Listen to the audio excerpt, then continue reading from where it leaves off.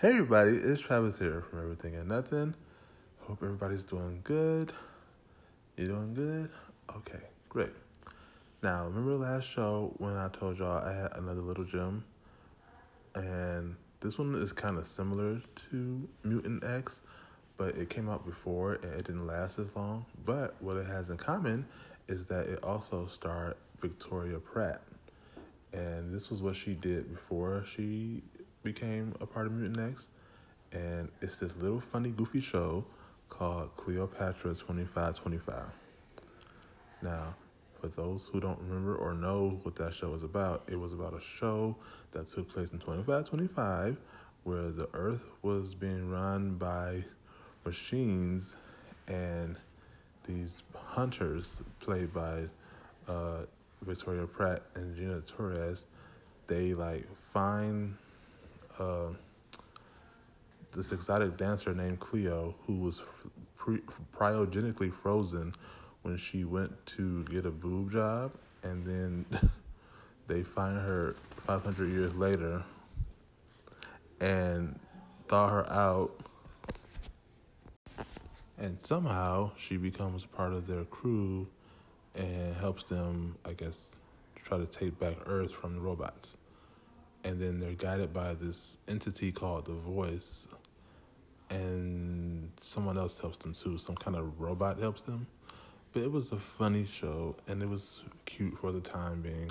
And as an 11-year-old, it's always fun to watch shows like that. Like I said last time about Mutant X, when you're watching shows and you're that age, every little thing is exciting, basically. And this show was one of those shows where you just watched on the weekend. And it was also produced by, I think, Rob Tappert and those who were behind Hercules. And I think it was it came on around the time that they gave, I want to say they gave Bruce Campbell's character from Xena. Oh, I think was he on Hercules too? See, I don't remember.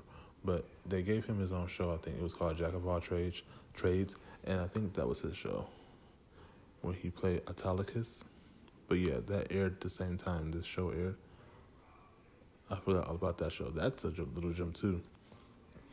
But I didn't watch that, so I watched this one. And I don't know where you can watch it, but it's on DVD.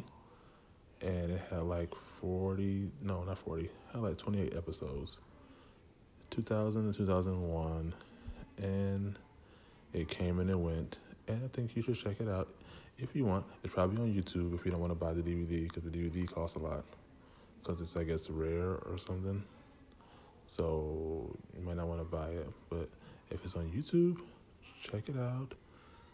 It's goofy, it's funny, it's cheesy, but it's something to pass the time. Okay? All right. That's going to be my next little gem, and probably my last for a minute. So, with that being said, I want to go now. I will talk to y'all later, and be good to yourselves.